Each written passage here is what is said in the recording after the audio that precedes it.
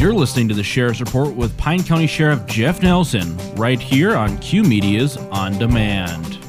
Jeffrey! Good morning. What's up, my friend? How you feeling?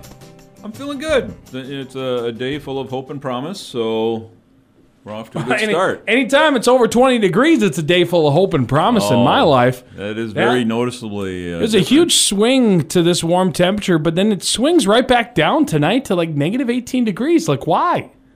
What's the point of that? Winter? Yeah. It's been a real winter. Sheriff, do you have a wood stove, don't you? Outdoor one, yep. Yeah. Must be rough. This is one of those years I definitely wish I had one of those. Because I guarantee you're saving a lot of money, I'm sure, comparatively to us gas users, you know what I'm saying? That's the hope. That's why I go out there in the dark twice a day, throwing wood into it, that it pays off in the end. But,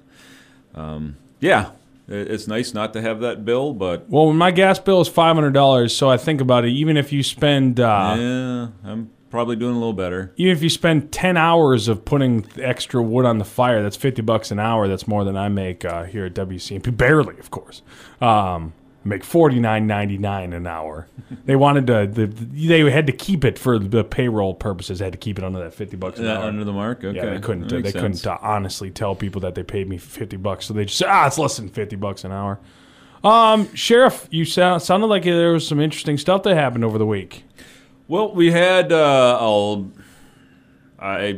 be honest, lost count. We had quite a few vehicles in the ditch with it being cold like that. The roads never really seem to get cleared off real good. And going through a little bit of that temperature fluctuation causes problems, apparently. And so we did have, this whole week it seemed like every day we had at least one car go in somewhere. And multiple on the over the weekend. So it's not safe out there to drive. Be careful. Keep your speeds down. All that good stuff. Weather-related stuff. We also had a pole barn fire up north. I believe there was some wood heat involved in that, and possibly some electrical issues as well. I didn't hear the final outcome on that one. But obviously, we've talked about wood heat before and how we need to be careful with that. We had a water line that broke down in the Pine City area on Saturday. So again, I assume only that it was weather-related. Not sure there was any other activity that would have caused it. Again, didn't hear the final result on that, but that was down for most of the day in the southwest part of the city there. And I'm assuming we'll see the lingering results on the roadway the rest of the winter as well, as that freezes up pretty hard when it comes out of the ground like that, and hard to get off the road. So might see that impacting traffic in that area for a little while. Also on Saturday afternoon, a deputy attempted to make a traffic stop on a truck. The individual did not stop. Short pursuit followed before the truck went into the ditch. Ended up in a short foot pursuit as well. And ultimately, the suspect was arrested. Didn't get away? Surprised. Not. Do you think I'd bring a story in saying somebody got away from us? I think one time you talked about somebody who was like in a that went full field on the thing. And it was like, yeah, but we've got his name, his most known address, and other places that he frequents quite often. So we'll wait this one out. Sometimes it doesn't make sense to search for, especially if it's not like a super dangerous situation.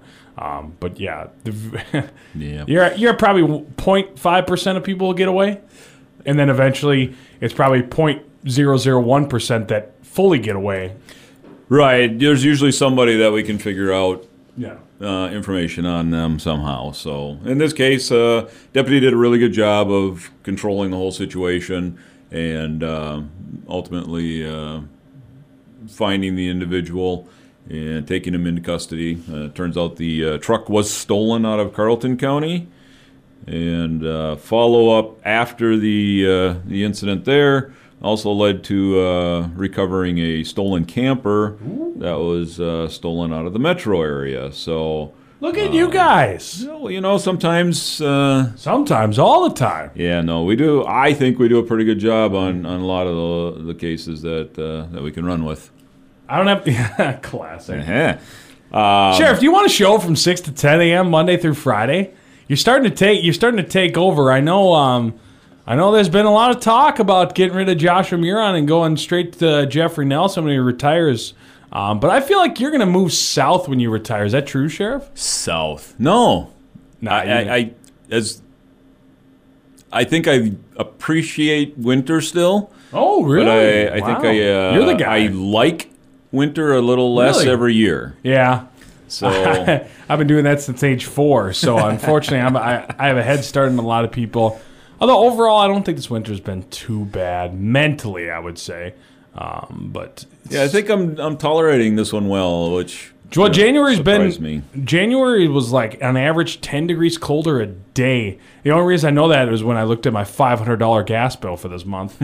I saw that it was like, here's the average temperature for January last year compared to this year. And I was like, oh, no, that's cool. That's cool. Yeah. Nothing like Mother Nature deciding how much money you pay per month or whatever. And when there's supply issues and there's cost increases and everything, it's perfect timing. So, yeah, it's been. Again, I think I haven't hated this winter. Yeah. Seems like I should maybe have hated it more. So I'll stick around, I think. I'm kind of a Minnesotan at heart. All right, well. I didn't mean to question. If you're trying to get rid of me, I just wanted to. I'll take suggestions. I just wanted to make sure you weren't taking my show slot. That's it. Well, that I never committed to yet. Yeah. Okay. Well. So last week we talked about. I think it was last week we talked about a car and a train. Yeah, the train that came out of nowhere. Yeah. The person kind of slid into it and somehow was miraculously not seriously injured. Yeah, so, we are, apparently it's Groundhog Week this week because we had another train car? Another car versus train. Wait, hold up. Is the person okay? Yes. All right, jokes are ready. All right, what else you got? Well, it's hard to totally explain or wrap my head around, I guess. But 11 o'clock Monday night up in the Ascove area, a female drove into the side of a train. Low speed, not injured. In this case, alcohol may have been a factor. Oh. So I don't have any alcohol. I don't know where you go with that, but I was gonna be like, she should have choosed another route on her way home. But you won't say that one.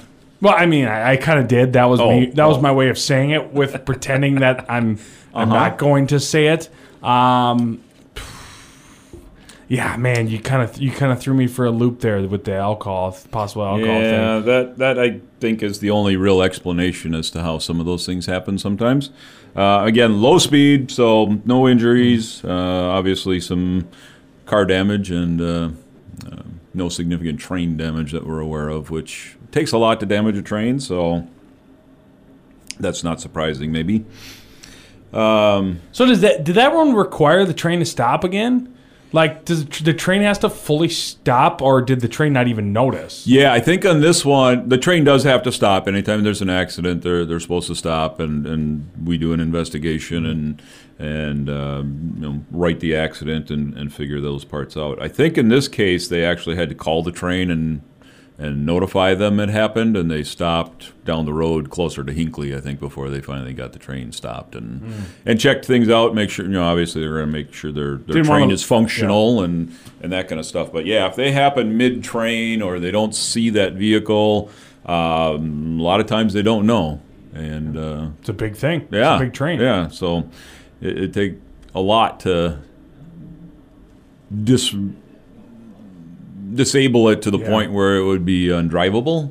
So, again, in this case, all of that part was good, and hopefully the individual that was driving will be held responsible and get some help possibly on their issues. You just have to watch out for your caboose. Boom. That wasn't a good one. Sorry, everybody. Yeah. So going back to fires. Must have been having rail drinks. That's the one I should have gone with. Rail drinks. That would, I didn't even connect. Oh man, that would have been a great connection. And I could have had a better delivery on it as well. Okay. Next thing, Sheriff. Are you over it? Recovered? I think so. Okay.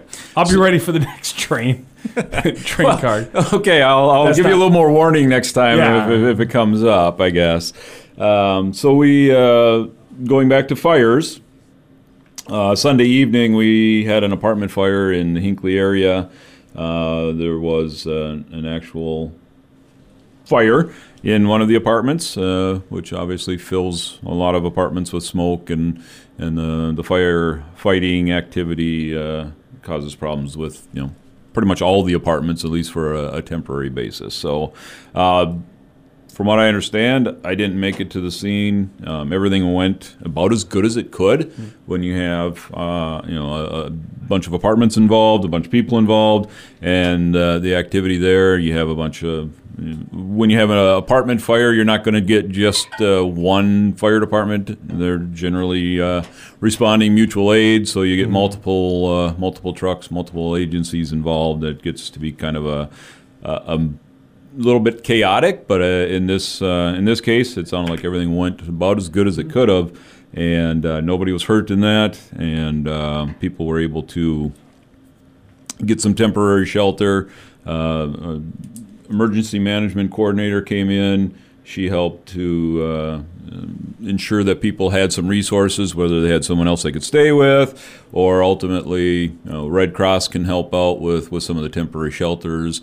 And again, worked out really good. They were able to put them up in the community center for a little bit, and then ultimately found some hotel rooms for those that were displaced. And again, everything seemed to go pretty good on the response. Deputies did a really good job on controlling the in and out traffic, and also the getting the people out of their apartments, helping them out where they needed help, and getting them to where it was warm and not at danger of having smoke problems either. So all in all, not that you can say it's a good event, but it went really well as far as the emergency responders. So thanks to all the fire departments, ambulance crews, and all that show up and those kind of things as well. And then also Monday night, we had at about 5 o'clock, somebody in the Sturgeon Lake area reported what they thought to be possibly a child yelling in the woods. We did respond up there. We had Moose Lake Fire come down and help us as well. They were able to get their tracked ATV out and run some trails, run some areas around near the house looking for any signs of activity. Deputies went house to house for a little bit to the neighbors, looking or asking to see if there was any kids that might be missing, or anything that would give us an indication of who they might be or where they might be coming from and going to. We also had our drone come out and flew that for a couple trips anyways up. So maybe a half hour of airtime or so with that, and ended up ultimately clearing it. We had no indication that there was anyone back there in the woods. Didn't have any foot tracks, didn't have any missing people, didn't have any indication that anyone else had heard that. We put a couple hours before we decided that it was probably, my estimation is that it was an animal, because they do make some noises that sound surprisingly human. And based on the report and what happened when he yelled into the woods to see if they needed help, apparently everything went quiet at that point. So obviously not somebody that was actually yelling or was continuing to yell for help. And we eliminated, I think, pretty quickly and followed up fairly detailed with any thing that could have been an actual person out there in need of help. So the drone helped a lot with being able to clear areas and Sheriff, I think we all know what it was. You're just not willing to admit that you believe, and that's okay. I am not judging. Well, I have my thoughts on what it was. Yeah, and my thoughts and your thoughts maybe shouldn't be the same. No, you would. The day that they're the same, Sheriff, is the day you should be. The day Pine County should be concerned for their sheriff. Yeah, maybe that's right. But keep an eye out, folks. I think if it's one of those scenarios, I'm glad the person at least called. I mean, because that's one of those things where if it was a kid or something like that. That's absolutely. Pretty, yeah. And like we talked about it was a cold night, and I would much rather have someone call and report that than write it off. And give you a good chance to take the drone out too and kind of get a little bit of training with that for search. Our drone pilots love being out there using the drone. I bet they do. So and if you remember, we got a pretty decent one from Franzen for a donation, and it's been a great tool. So. Again, I think it proved its worth there, and being able to see. I was up at the scene on that one, and being able to see what you can see with the different cameras and the FLIR availability on that, where you can see the difference between hot and cold objects and that kind of stuff. Infrared. Really cool. It's again very helpful in clearing an area quickly. So. Sheriff, does that do it for the Sheriff's Report? I think we're good. All right, Sheriff, thanks for stopping on by. We'll talk to you next week. Thanks for having me. You have been listening to a Q Media Group production.